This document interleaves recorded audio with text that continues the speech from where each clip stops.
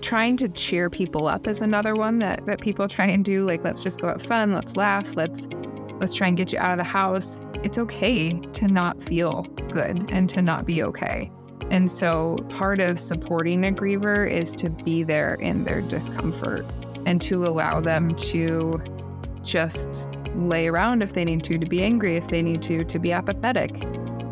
Whatever it is, it's about kind of walking alongside of them versus trying to get them in a different place. Welcome to the With You at Every Step podcast. We address your healthcare questions and help you navigate life's challenges.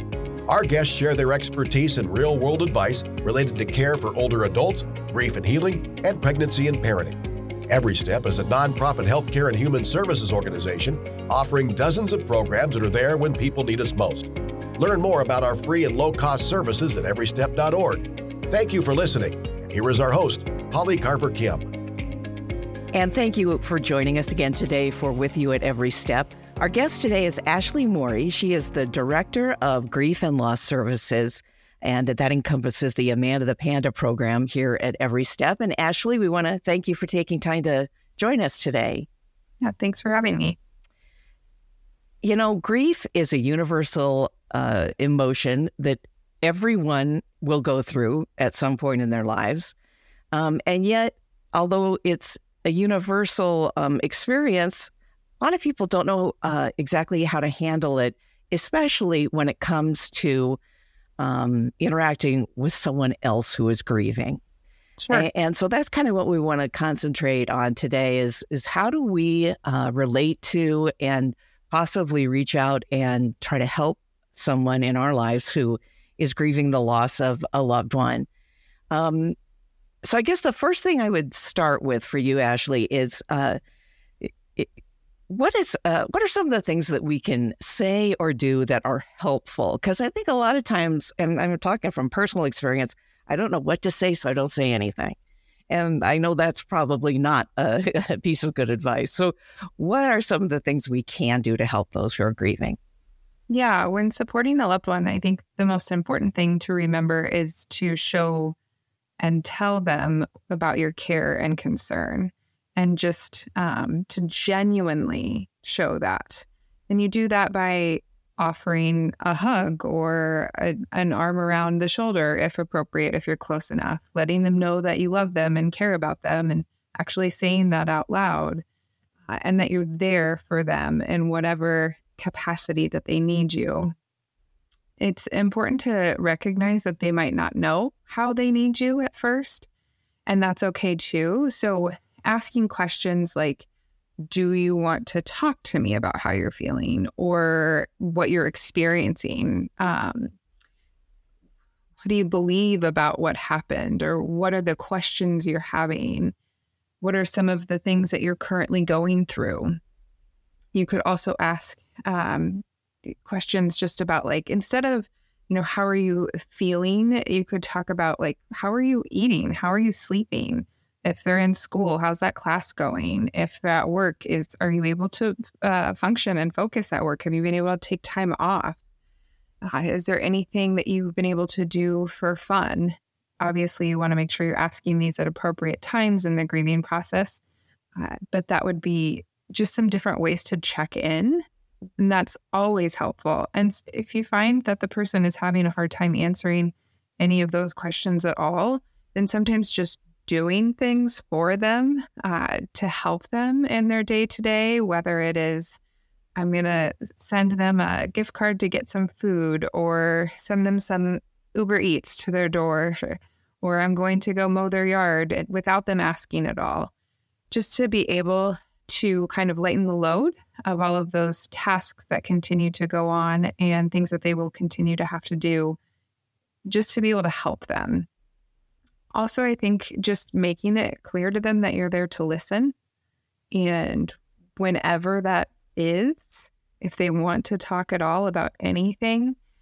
And the thing that people kind of stray away from the most is talking about their loved one, which really it should be the opposite. But I think people are afraid to upset the person who has lost someone. And so they wait for them to bring up their loved one, when really when you're a griever, you want nothing more than to talk about them and all the good and the bad. And so when you bring that up, it gives them permission to do so and to talk about the memories and the love and the anger and the frustration and all of those things surrounding their death and their life as well. So being able to acknowledge that you're there for them when they need you, and that you want to talk about their loved one and continue their memory with them. So overall, I would say it's just really important to be present with people, and to continue to check in, not only on anniversaries and holidays, but on weekends and nighttime and other times when things can get heavy. Right after a death, a person tends to have the most support around them in those first few months, and then people go back home or kind of go back about their lives. And so to be a person that continues to check in 3 months out, 6 months out, not maybe not daily, but at least on a weekly basis, and or whatever the comfort level is of that person, and asking them how often that is helpful for them to be able to talk about their loved one, or just to talk in general, or just to be present. So that is, you mentioned something that really resonated with me, because I've had the opportunity to talk to lots of folks who have gone through some of the services and grief support groups and that we offer at Every Step. And we'll talk about those too coming up for anybody who needs those resources. But one thing I think is universal that every single person I have talked to has said is that exactly what you said, that, during the initial loss and then the funeral and that period after, there's people all over the place. They're bringing food and that's great. That's not a bad thing. And it's okay that people go back to their normal lives too. But the grieving individual isn't going back to their normal life immediately. Things are different for them. And they do feel, the ones I've spoken to anyway, feel kind of like, okay, now I'm kind of out here on my own. And just your suggestion to keep checking in seems like a really important one. Yeah, exactly. We hear that a lot in our groups as well. Just that people feel disconnected the longer the time frame has happened since the loss. And especially at work or when settings aren't maybe as intimate, and you've got tasks, it's task oriented and job duties, things tend to get caught up with, we've got to just keep going. And meanwhile, their whole world has really stopped. And even though it's been 6 months, they still feel like it was yesterday, and they're learning to live an entirely new life without their person. So it's really important to be able to have those supports that will continue to show up and say, I recognize that you're not going to be okay today. At some time you're going to be okay, but it's okay to not be okay right now. Yeah. I think one thing that I've experienced anyway is, I don't want to make that person upset. I've had the experience of talking to someone about their loss, and then they start getting emotional. I feel like, oh, great, now I've brought this all back up again for them. I'm imagining that's not the way I should feel, that it's okay for people to express their emotions. But I think, people just need to hear that maybe, that if you're talking to somebody and they do get emotional about it, that's not that you've done something wrong.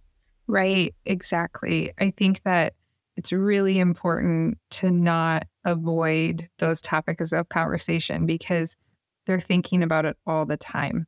They're experiencing it all the time. So you bringing it up is not like they've stored that painful loss someplace.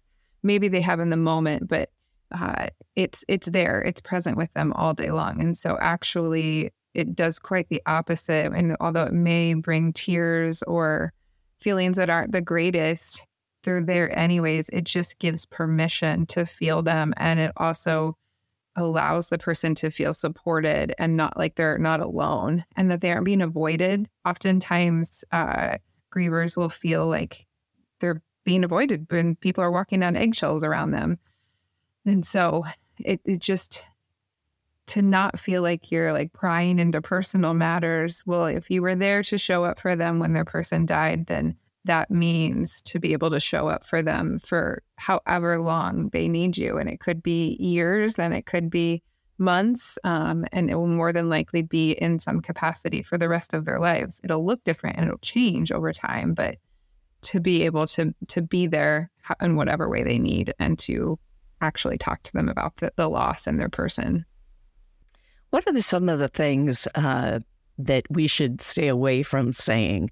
Long time ago, I read something and it stuck with me, and I don't even know if it's factual, but I'd read an article that said, don't tell somebody you know just how they feel, because that's right. you don't know just how they feel. Can you talk about that a little? Yeah, I mean, you haven't walked in their shoes, even if you've had the same experience in terms of, I've also lost a loved one. I know someone who has died, or I know someone who's died the same way. It doesn't mean that your experience of that loss is the same as theirs. And it certainly doesn't make it any lighter or change anything for them. So really, it kind of goes back to being present for their situation and how they're feeling, and allowing them to be the person to talk about their experience and just be with them, versus introducing any kind of comparisons or trying to make them feel better by misery loves company. Oftentimes it doesn't feel good, because then they feel bad for you too, and they don't want anybody else to feel that way. While our support groups are rooted in peer-to-peer connection, in that you walk into a room full of other individuals who have experienced the same thing as you, and that is very helpful. Our groups aren't everybody sitting down and talking about how I went through what you went through. I went through what you. It's them talking about their own individual experiences. So I would say some things to avoid in addition to that would be probably asking questions about the circumstances surrounding the death. People are often just curious and want to know, and that's understandable. However, that's something that is for the griever to share on their own accord and when they would like to. And because oftentimes with a lot of deaths, there's stigma associated with the way that their person died. There can also just be really confusing or painful circumstances that they're still trying to work through. So sharing that information out isn't helpful for them, and allowing them to do that on their own time is really what's going to be best. So you just don't ask those questions. Not offering advice or any kinds of solutions. There's nothing that's going to bring their person back. It continues to go back to that being present and listening and being there. So also saying things like you should do this, you should do that, you should try this. Avoiding platitudes like time heals all wounds, they're in a better place now. Those kinds of sayings, again, don't fix anything. And oftentimes create a lot of anger and resentment because they're in a better place now. Would you want them to be someplace else other than with you? So those platitudes were created with good intent, but they often fail miserably and really end up hurting people. So I think trying to cheer people up is another one that people try and do. Like, let's just go have fun, let's laugh, let's try and get you out of the house. It's okay to not feel good and to not be okay. And so part of supporting a griever is to be there in their discomfort and to allow them to just lay around if they need to be angry, if they need to be apathetic. Whatever it is, it's about kind of walking alongside of them versus trying to get them in a different place.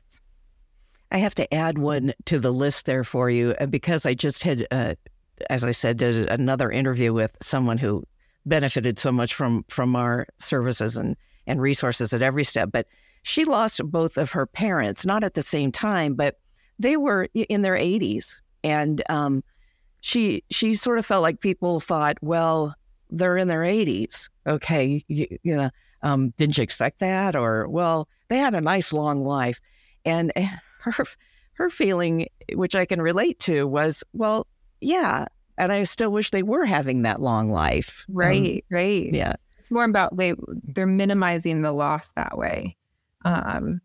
You'll be okay. It's good that they lived a long life. It's not that bad. At least you still have this.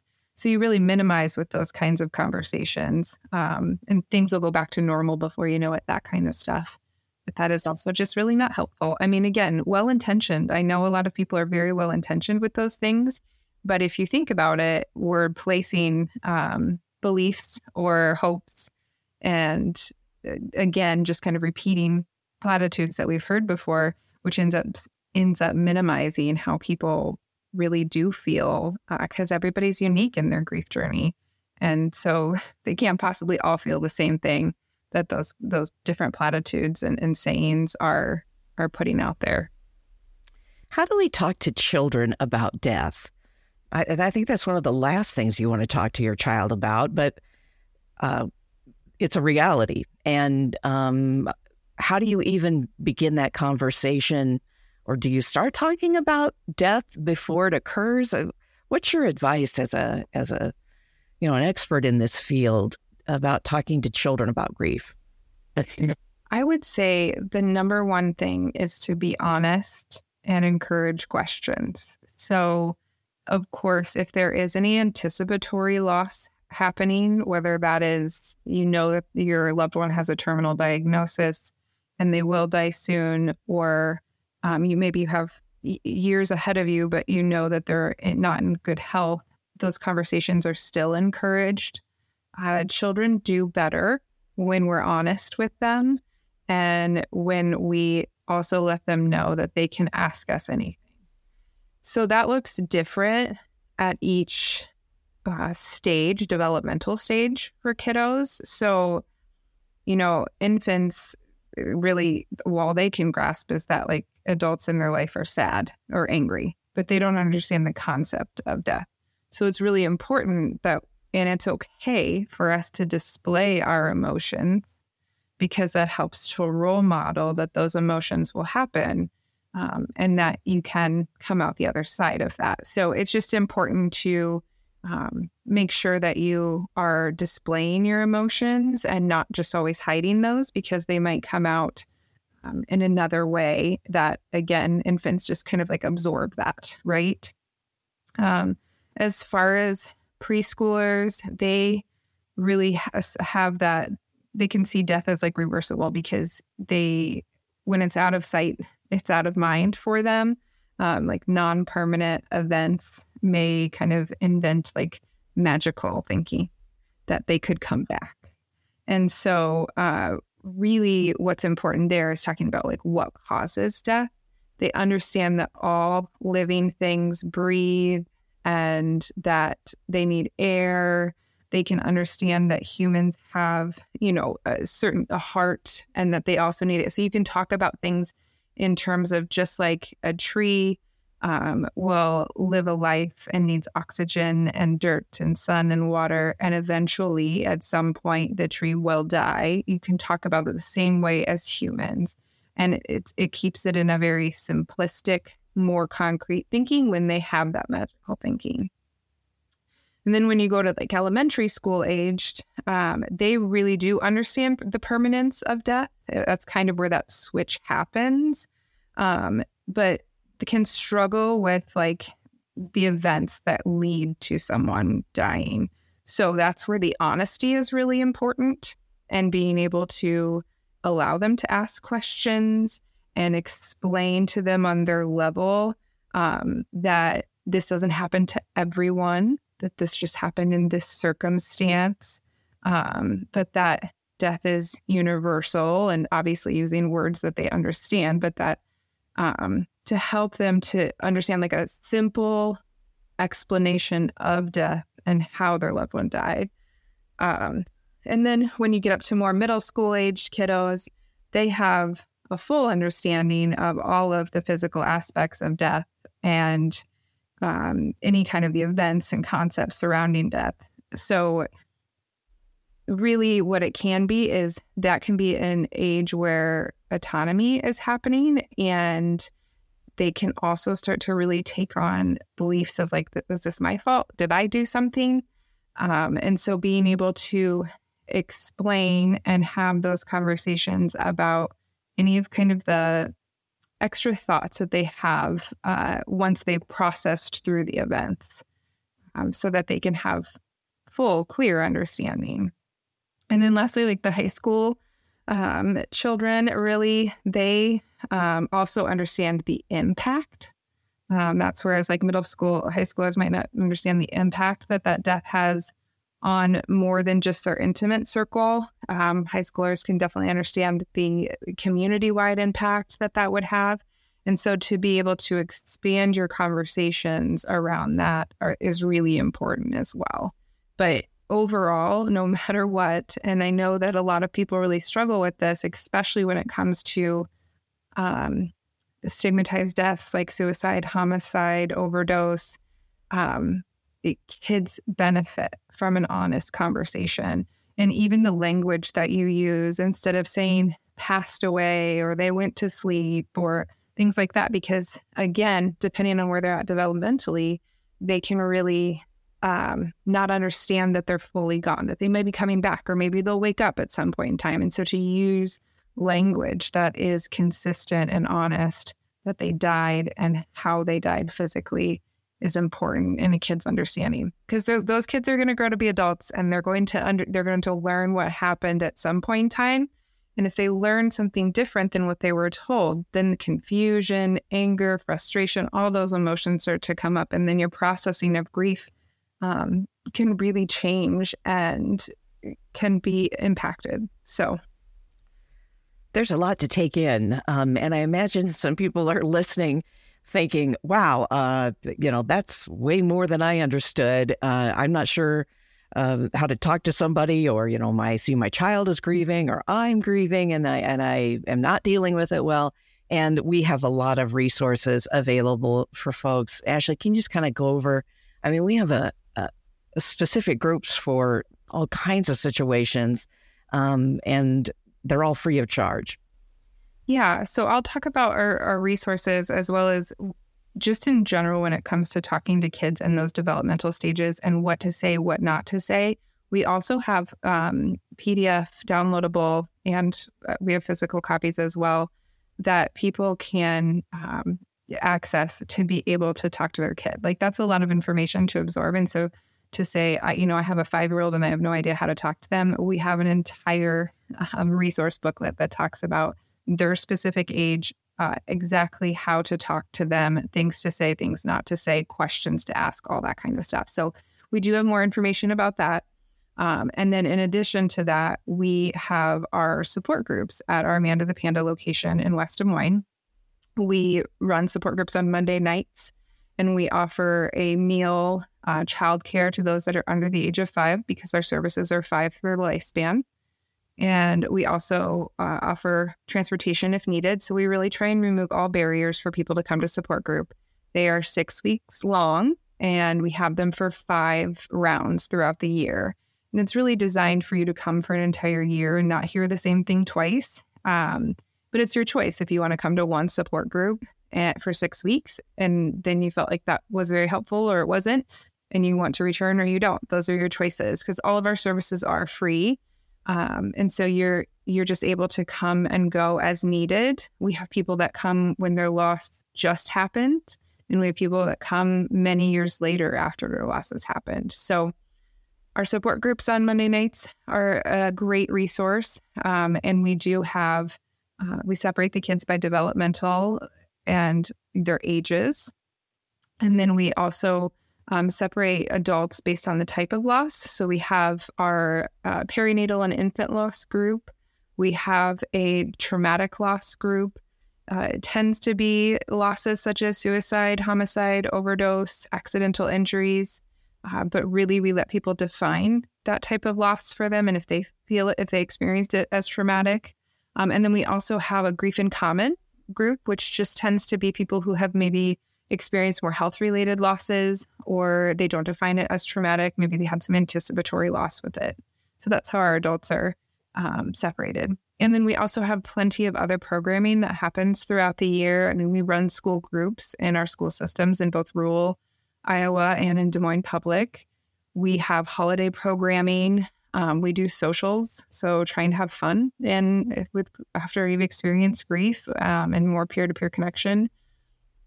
We also have our day camps for kiddos in the summertime when they're not in school.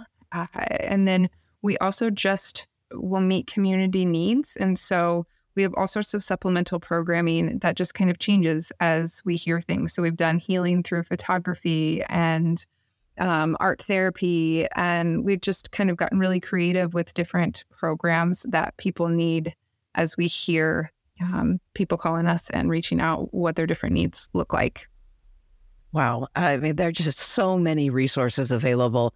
And if you've listened and you think that sounds like something I'm interested in, there's a really simple way to get more information about anything you need. And that's just to go to our website, which is everystep.org, everystep.org/care, CARE. And there's a little online form. Say, my child is suffering grief and I don't know how to help. That's all we need to do. All we need to know. We'll contact you then and give you some resources that you need and get you hooked up with the right people and perhaps a grief support group, or maybe just a handout like Ashley mentioned. But Ashley, thank you so much for being on the show today. We appreciate it.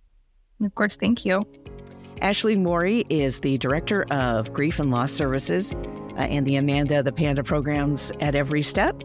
And that's the show for now. Thanks for joining us. I'm Polly Carver Kim.